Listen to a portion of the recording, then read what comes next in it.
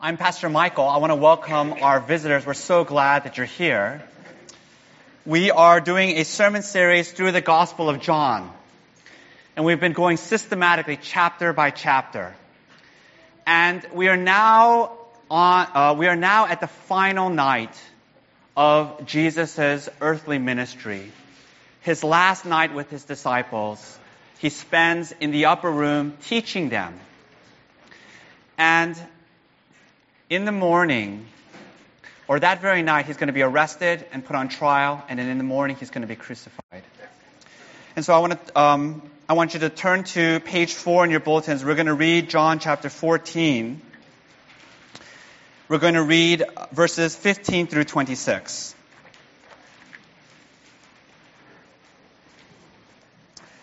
Jesus continues his teaching. He says, "If you love me, you will keep my commandments. And I will ask the Father, and he will give you another helper to be with you forever, even the Spirit of truth, whom the world cannot receive because it neither sees him nor knows him. You know him, for he dwells with you and will be in you. I will not leave you as orphans. I will come to you. Yet a little while, and the world will see me no more, but you will see me. Because I live, you also will live. In that day you will know that I am in my Father, and you in me, and I in you. Whoever has my commandments and keeps them, he it is who loves me. And he who loves me will be loved by my Father. And I will love him and manifest myself to him." Judas, not Iscariot, said to him, "Lord, how is it that you will manifest yourself to us and not to the world?" Jesus answered him, "If anyone loves me, he will keep my word, and my Father will love him, and we will come to him and make our home with him. Whoever does not love me does not keep my words. And the word that you hear is not mine, but the Father's who sent me. These things I have spoken to you while I am still with you. But the Helper, the Holy Spirit, whom the Father will send in my name, he will teach you all things and bring to your remembrance all that I have said to you." This is the word of God. So, we are looking at what is called the farewell discourse.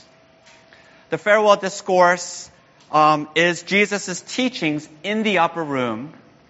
It begins at the end of chapter 13, and it stretches all the way to the end of chapter 17, which is a fairly long passage, 4.5 chapters. It is, in fact, the longest sustained speech by Jesus in the Gospels. And in the farewell discourse, Jesus announces to his disciples that after 3 years of ministry with them, after 3 years of being together and living together, he is going to leave them. He is going to depart from them. And in fact, he is going to the cross.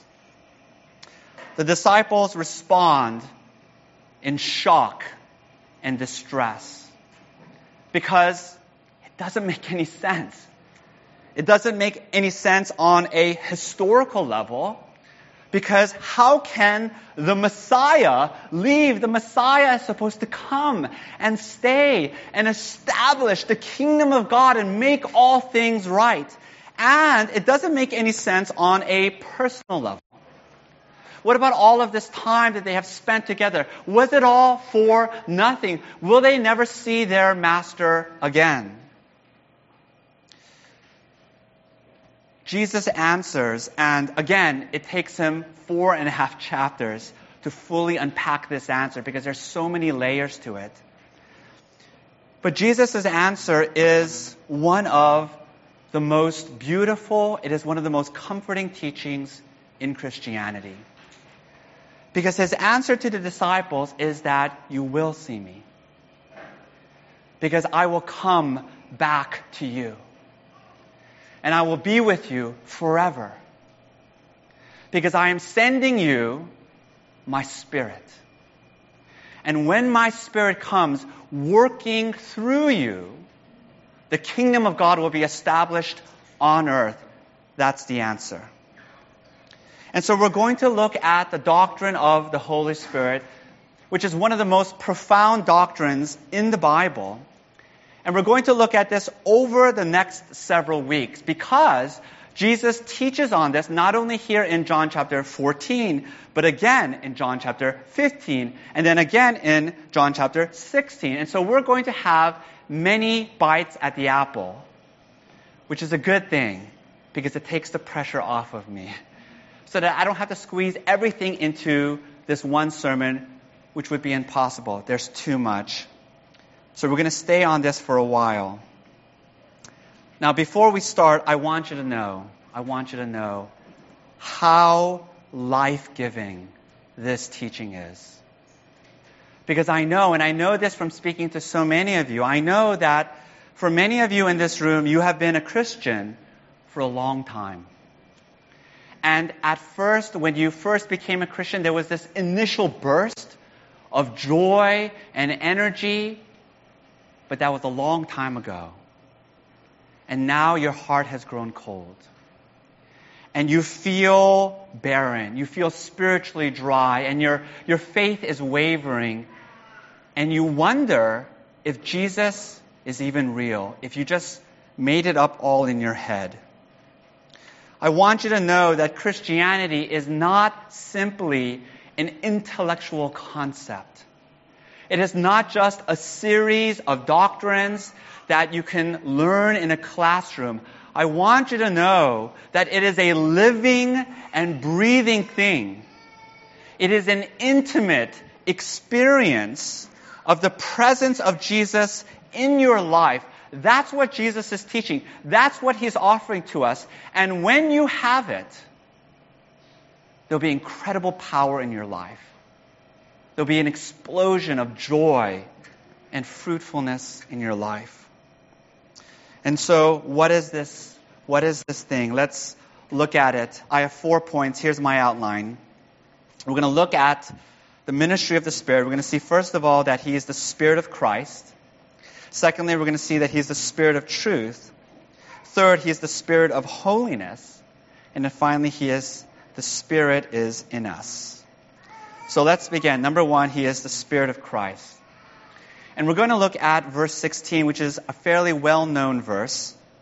Jesus says, I will ask the Father, and He will give you another helper to be with you forever. So here you have all the persons of the Trinity. You have the Father, you have the Son, and you have the Spirit, whom Jesus calls another helper. Now the word helper there is the Greek word parakletos. Parakletos is a Greek word that is so rich, it's so multifaceted, that there really isn't a single English equivalent for it. And in fact, if you look at all the different English translations, virtually every translation renders it with a different word. So in our translation, the ESV, it's rendered helper. In other translations, He's the comforter, He's the counselor, He's the advocate. There's one translation that gives up even trying to translate it and just renders it in the English transliteration, which is paraclete. So what's going on here? What do we make of this? I think it's helpful if we break the word up into parts. So in the first part, it's the Greek word para. And para means beside or along the side of. And then the second part is the Greek word kaleo. Kaleo means to speak or to call out. And when you put the two parts together, parakaleo is describing somebody who is coming alongside of you, who is walking along with you speaking to you, encouraging you, teaching you like a mentor, like a friend. Now notice, Jesus says he is another Parakletos. He uses the word another. The word another there is very significant because the Spirit is not just a Parakletos, he is another Parakletos. Do you see what Jesus is saying? You see, there is a first Parakletos. Who is that? That's Jesus himself. And then the Spirit is another Parakletos. In other words, Jesus is saying the Spirit is another Christ. That's what he's saying. He is another Christ. So that when you have the Spirit, you have Christ. That's what Jesus is saying. You have him. You have him in an intimate and personal way. Notice the language that Jesus uses throughout our passage. He says that he uses this language of dwelling and inhabiting. That's very intimate language because when you live with someone, and David, he talked about this in the introduction, but when you live with someone, and I'm not just talking about, living with a roommate for a year or two, that can be a very superficial arrangement, but when you make a life with someone, like with a spouse or with a family member, when you live with them, you get to know them, right? You know their innermost thoughts. You know the rhythms of their life. And so that's what Jesus is saying. He says, I will come and dwell with you. I will make my home with you. Do you know how astonishing this is? Jesus is not just promising his disciples that they will have vivid memories of him. Sometimes this is the way people talk about the dead sometimes. When people die, sometimes people say, they're still with me. But they don't actually mean that the person is still alive and with them. They're talking about the memory of them. But that's not what Jesus is talking about. He is talking about an ongoing, active, living and breathing personal relationship with him. That's what he's saying. I wonder if we really believe this. I wonder if we really think this could be true. It's one thing to know something about the doctrine of the Holy Spirit on a theological level, but it is an entirely different thing to actually have Jesus, to know him, to have a relationship with him. Let me give you an analogy. Many of you know that the Christian thinker and pastor who has had the most influence on me is Tim Keller. I have read so many of his books. I have listened to so many of his sermons over the years, over the decades. He has had a huge, huge impact on my thinking, on my ministry. Did you know that I have actually heard Tim Keller speak in person? On 2 separate occasions, I was sitting in the audience, and Tim Keller was speaking, and I could see him. It was thrilling. It was amazing. Did you furthermore know that I have once met him in person? What happened was, this was back when I was in Boston. Tim Keller was going to meet with a group of PCA pastors at a restaurant. And I was a pastoral intern at the time, so I was allowed to tag along. And so what happened is I got to the restaurant 5 minutes early. And who should be standing there in the waiting area but Tim Keller himself, in the flesh. This is the moment that I had been dreaming of for so many years. I was like, should I hug him? Should I just pour out my heart to him? What should I do? So I went up to him. He looked at me. He said, "Hi, I'm Tim." I said, "Hi, I'm Michael." He was much taller than I had expected. And then we shook hands. And then that was it. I was so awestruck I was so tongue-tied in being in his presence that we just stood there in awkward silence for 5 minutes. I blew it. I regret it. Here's my point. That's the extent of how much I know Tim Keller. I know him from a distance, but I don't know him personally. I don't have a friendship with him. I don't have a relationship with him. And I certainly don't live with him and have a life with him the way his wife, Kathy Keller, does. I think that many of you have a relationship with Jesus the way I have a relationship with Tim Keller. We know about him. We've read about him and heard about him, but we don't actually know him. We know him the way we know a historical figure like Abraham Lincoln or George Washington. We've read about his great deeds in some book. But I want you to know that Jesus Christ is promising something far, far greater. He's saying that when I send you my Spirit, you will know me like you know a friend, like you know a spouse. It's astonishing. It's breathtaking. How do we get there? That leads me to my second point. He's the Spirit of truth. This is what Jesus calls him in verse 17. He is the Spirit of truth. What does that mean? You see, it means that the Spirit opens our eyes to the truth of Jesus. This is what Jesus says in verse 26 in our passage. The Spirit will teach you all things.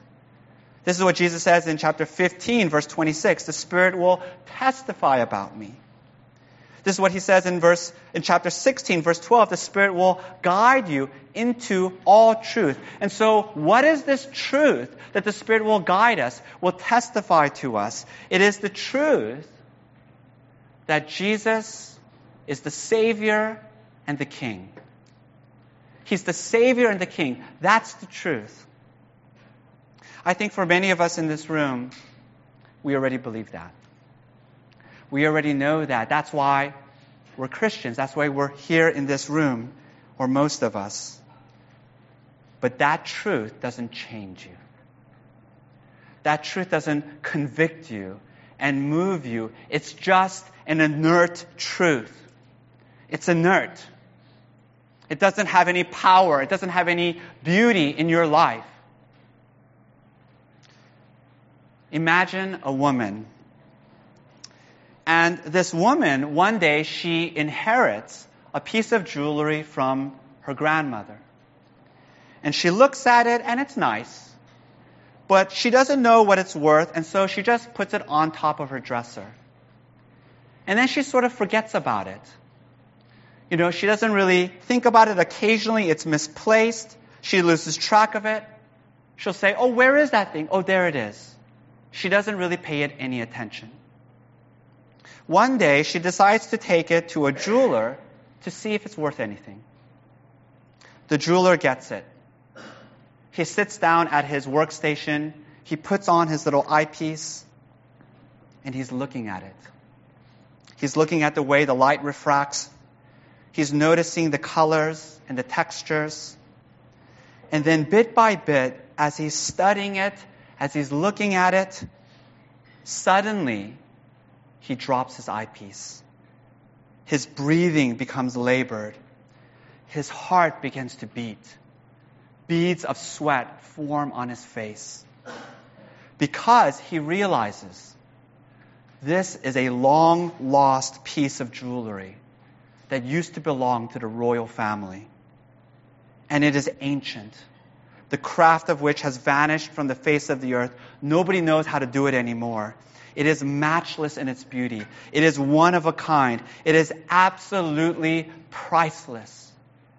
And the jeweler, he's sitting there at his workstation, and he's trembling with excitement because he realizes this piece of jewelry that he's holding in his hand is worth more than all the jewelry he has ever sold in his shop for the last 30 years put together, and he is enthralled at the beauty of it.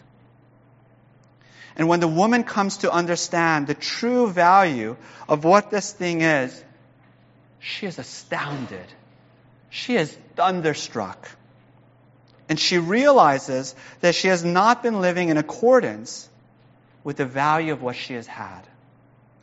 And so her whole life changes because she sees the value of it now. That's what the Spirit does. That's the work of the Spirit.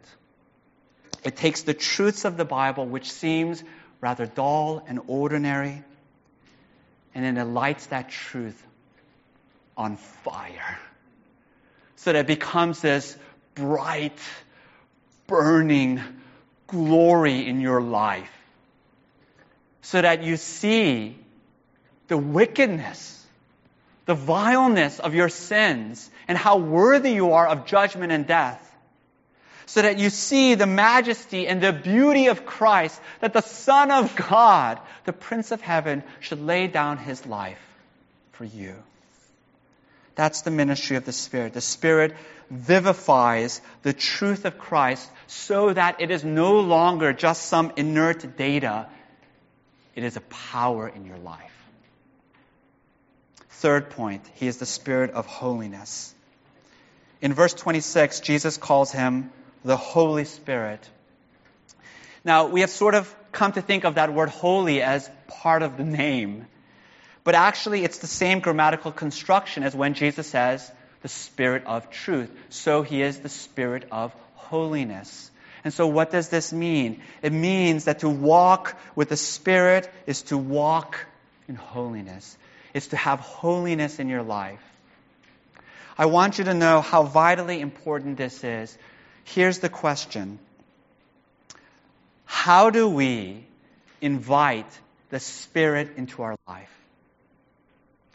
How do you experience the intimacy and the presence of Jesus in your life? Because that's the most precious treasure that you could possess. If you are a Christian, if you call on the name Jesus, you should so deeply want that. How can you have the Spirit of Christ in your life? Here's the answer. In verse 15, all the way at the top, Jesus says, if you love me, you will keep my commandments. If you love me, you will keep my commandments. That's the answer. Jesus says, if you obey me, my Spirit will come to you. Notice, look at verse 23, and I want you to notice here the logic of what Jesus says. Listen to this. He says, if anyone loves me, he will keep my word, and my Father will love him, and we will come to him and make our home with him. And so what is Jesus saying? He's saying that the Spirit comes when you keep his word, when you obey his law. That's how you get the Spirit. Now, some of you at this point are saying, hold on, wait a minute. I thought we're saved by grace and not by the law. And so how can you say that the Spirit only comes in our obedience? That sounds like it's conditional. Here's the answer. Listen to me. The Spirit is not an impersonal force like in Star Wars. The Spirit is a living person. He's a living person. And you have a relationship with the Spirit the same way you have a relationship with any person. Imagine one day I said to Christina, Christina, I am tired of following and keeping your laws about our marriage. From this day on, I'm going to do whatever I want. I am going to travel on my own.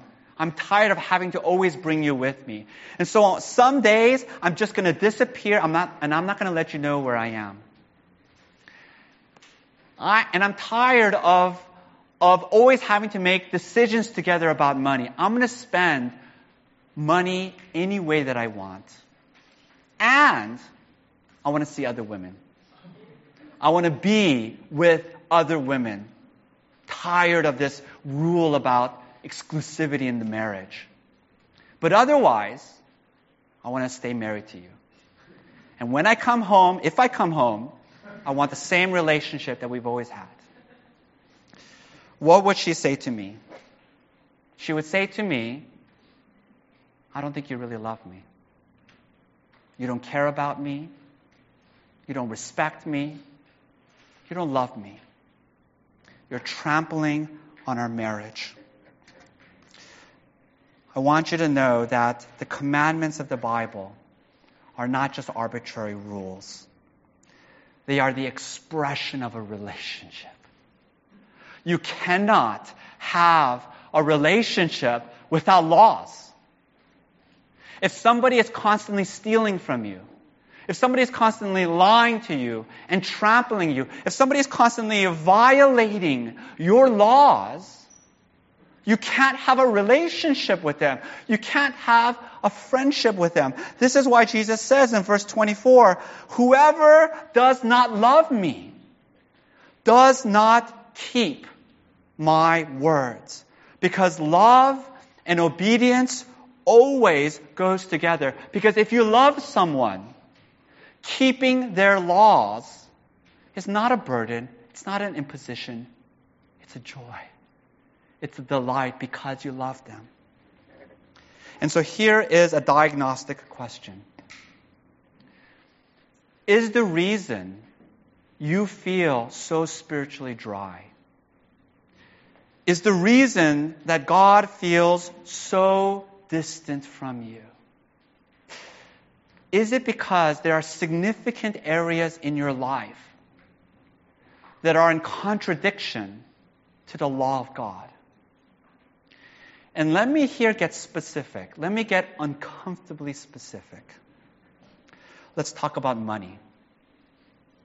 Do you practice the radical generosity that is described in the Bible? Or do you basically see your money as your own? And you might say, well, how do I know if I'm being generous? The standard in the Bible is to give away 10%, at least 10% of your income away. Let's talk about relationships. Do you forgive? Do you seek reconciliation with people who have wronged you? Or do you hold on to bitterness and unforgiveness? Let's talk about work. Are you a person of integrity and honesty in your workplace? Or do you cut corners? Do you engage in shady business at work? Let's talk about sex. This is a big one, especially in our modern culture. Do you practice sexual holiness in your life? And let me get even more specific than that. Do you sleep with your boyfriend, with your girlfriend? Do you look at pornography? I want you to listen to Paul in 1 Corinthians 6:18. It's very interesting. He says, flee from sexual immorality. For do you not know that your body is a temple of the Holy Spirit within you, whom you have for God? Listen to this again. He says, flee from sexual immorality. Why? Here's the reason. For do you not know that your body is a temple of the Holy Spirit? You see, what Paul is saying is that when you violate the law of God, when you break the law, when it comes to sex or when it comes to anything else, you are wounding the Spirit. You are grieving the Spirit. And you will lose His closeness. You will lose the intimacy and the presence of Jesus in your life because that's how relationships work. And some of you are saying, well, then what about grace? What about grace? Doesn't Jesus say in verse 16, the Spirit will be with you forever? Isn't that saying that the Spirit can never be taken away? That the Spirit will never leave us, never abandon us? And the answer is absolutely. You receive the Spirit by grace. In John 7:39, Jesus says, you receive the Spirit by faith, not by obedience to the law. But listen, once again, the Spirit's presence in your life is not a static thing. It is a living relationship. And that means, because it's a living relationship, you can have more or less of the Spirit in your life depending on your life, depending on your obedience. This is why the New Testament is constantly exhorting Christians. And by the way, if you're a Christian, you have the Spirit. You cannot confess Christ unless the Spirit is working in your heart. And so the New Testament is constantly telling Christians who have the Spirit, be filled with the Spirit. Be filled with the Spirit. You could have more and more of the Spirit. What am I trying to say? I'm trying to make a distinction between the legal status of having the Spirit, which is by grace, and the experience of a relationship with Christ, which depends on your obedience. You see, it's sort of like this. You can be a son to your parents. That's your legal status. But at the same time, you could be estranged from your parents because you have a broken relationship with them so that you never talk to them. I know that this is a hard word to hear. And before we move on, I want to give you an encouraging word. And I want to give you one of my favorite illustrations from the Chronicles of Narnia by C.S. Lewis. One of the singular pleasures that I'm now experiencing is that now that my boys are older, every night, or I try every night, to read to them from the books of Narnia. Right now we're on book 3, The Voyage of the Dawn Treader, which in my opinion is the best book in the Narnia series. But you need to know that Narnia, the stories of Narnia, are an allegory of the Christian life. And Aslan the lion is the Christ figure of the stories. And when you read the stories from that perspective, it's incredibly moving. There's all these times as I'm reading to my boys, my voice kind of quivers and breaks because it's so beautiful, it's so emotional, you know. And then my boys will look at me all quizzically and wonder what's going on. And I say to them, later you will understand. So the illustration comes from the second book, which is Prince Caspian, which in my opinion is the least good of all the Narnia books. You can quibble with me later if you disagree.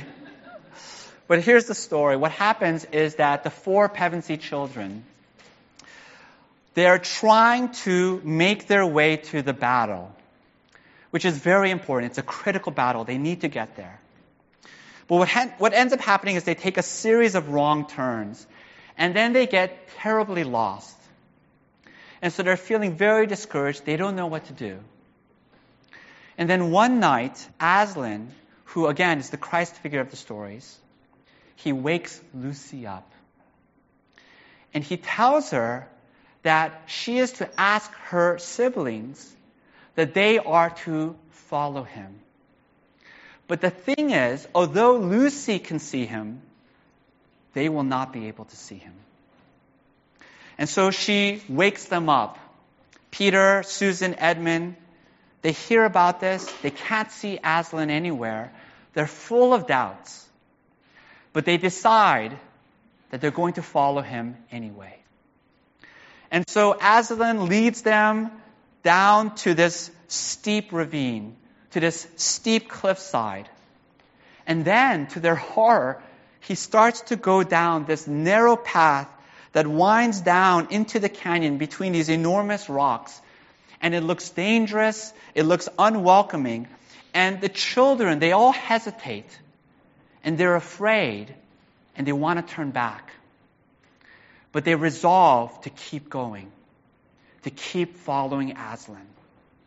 And as they're going down the path, they begin to see very faintly a shadow walking in front of them. And then later on, as they continue down the path, they begin to see the outlines of a shape in front of them, although they can't quite make it out in the moonlight. And then at last, they see him. He's Aslan. He's the one they've been looking for through the whole story. And I think C.S. Lewis here is telling us something really quite profound.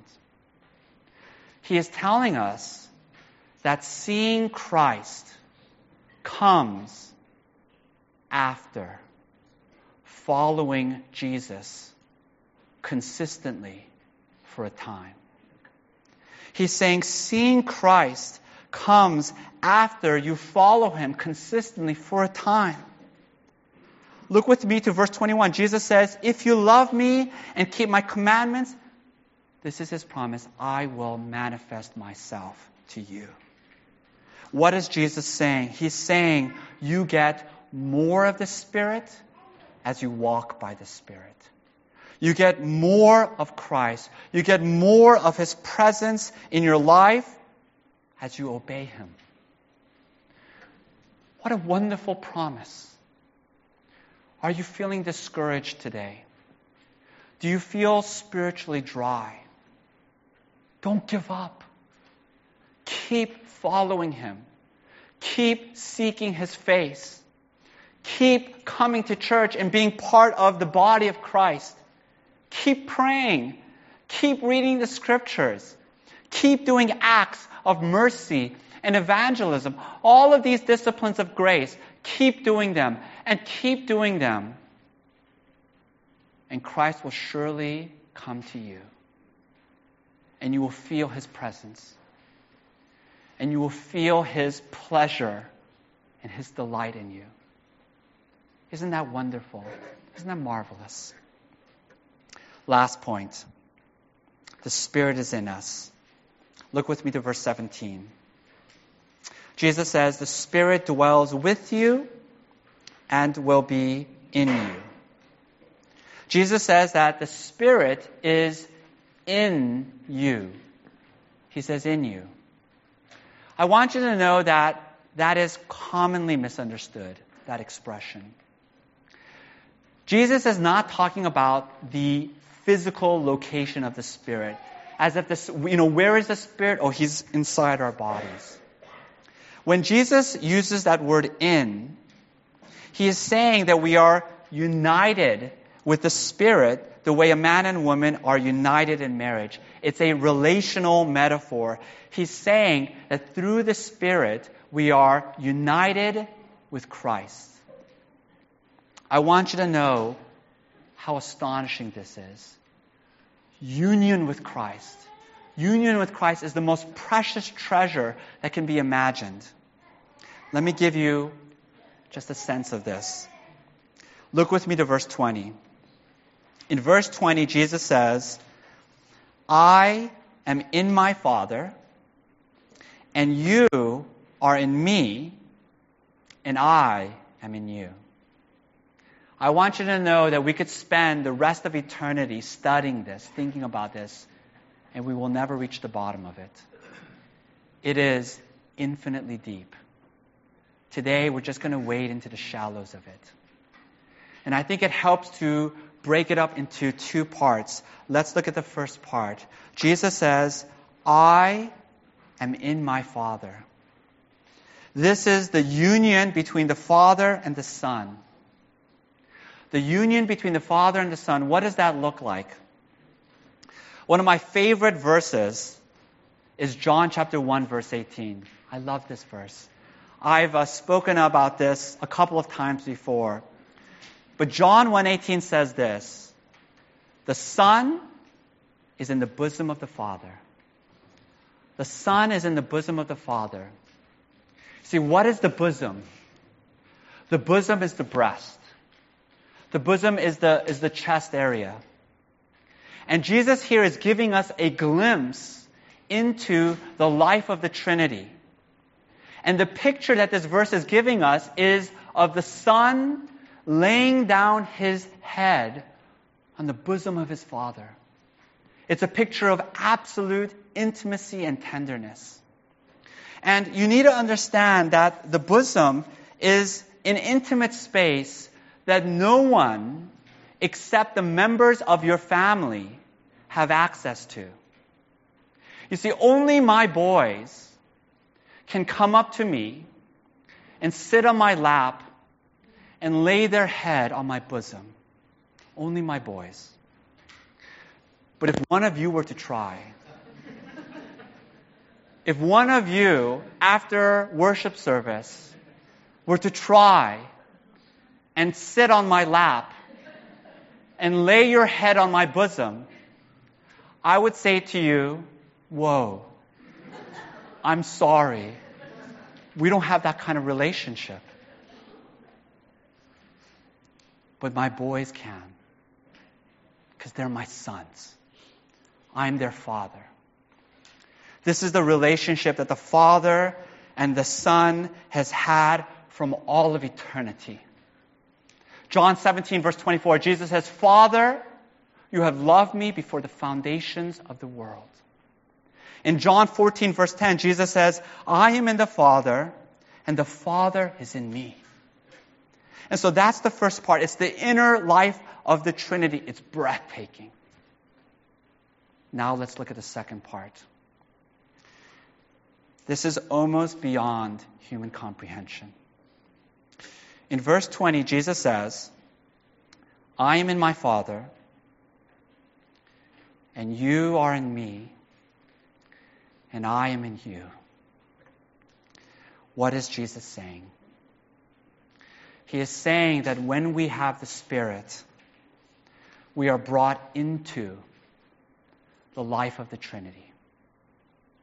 And through the Spirit, we are united to Christ, the way Christ is united to the Father. And because we are united to Christ, everything that belongs to Him now belongs to us, because that's how union works. This is why Jesus says at the end of verse 19, because I live, you also will live. Jesus says, I live, therefore you live. That's union language. Let me close with a final picture, a final illustration. One day I was taking a walk with Noah. This was years ago when Noah was only a little toddler. And the thing is, I have a little bit of a phobia of dogs. So every time I see a dog, I sort of flinch. And unfortunately, Noah had picked up on that, and so he became deathly afraid of dogs. One day, Noah and I were walking along this path, and this enormous dog that was like at the height of my chest came bounding, galloping towards us. And Noah was just absolutely terrified. He shot up his arms and he said, Daddy, Daddy, hold me. He said, hold me. And so I scooped him up into my arms and I held him tight. And then do you know what happened next? I kid you not. The dog came to us and he started jumping on us. He started like bouncing on us with his paws like this. And Noah was just beside himself with terror. He was screaming. He was crying. And the whole time, I was holding him in my arms, and I was shielding him like this, and I was whispering into his ear, Noah, you're safe. You're safe in my arms. Because you see, I had enveloped him in my arms. The only way that the dog could hurt Noah was that he would have to first hurt me. You see, because Noah and I were united, my life became Noah's life. My death became his death. I want you to know that on the cross, when Jesus was stretched out on the cross, He enveloped His arms around us. And His death became our death. The death that we should have died because of our sin and our rebellion, Jesus died in our place. And His life became our life. The eternal life that belongs only to Jesus, because only Jesus has truly and fully obeyed the Father forever, becomes our life. Because we are united to Him. That's the gospel. For a lot of people, this is all just theoretical knowledge. But when you have the Spirit, it becomes a bright, shining truth burning in your life. In Romans chapter 5, verse 5, Paul says, God's love has been poured into our hearts through the Holy Spirit. See, that's what the Spirit does. The Spirit pours. Not a trickle, not these carefully measured streams. The Spirit pours and pours and pours the love of God in Jesus Christ for us, so that you know Him, so that you have Him. That's the ministry of the Spirit. Let's pray. Heavenly Father, we confess our hearts are cold and distant from you. And though we might praise you with our lips, our hearts are far from you. Revive our hearts. Give us the Holy Spirit. Fill us with the Holy Spirit. Lord, what we want most of all, is Christ. To know Him in His death and resurrection. Give us more and more of Him. In Jesus' name we pray, amen.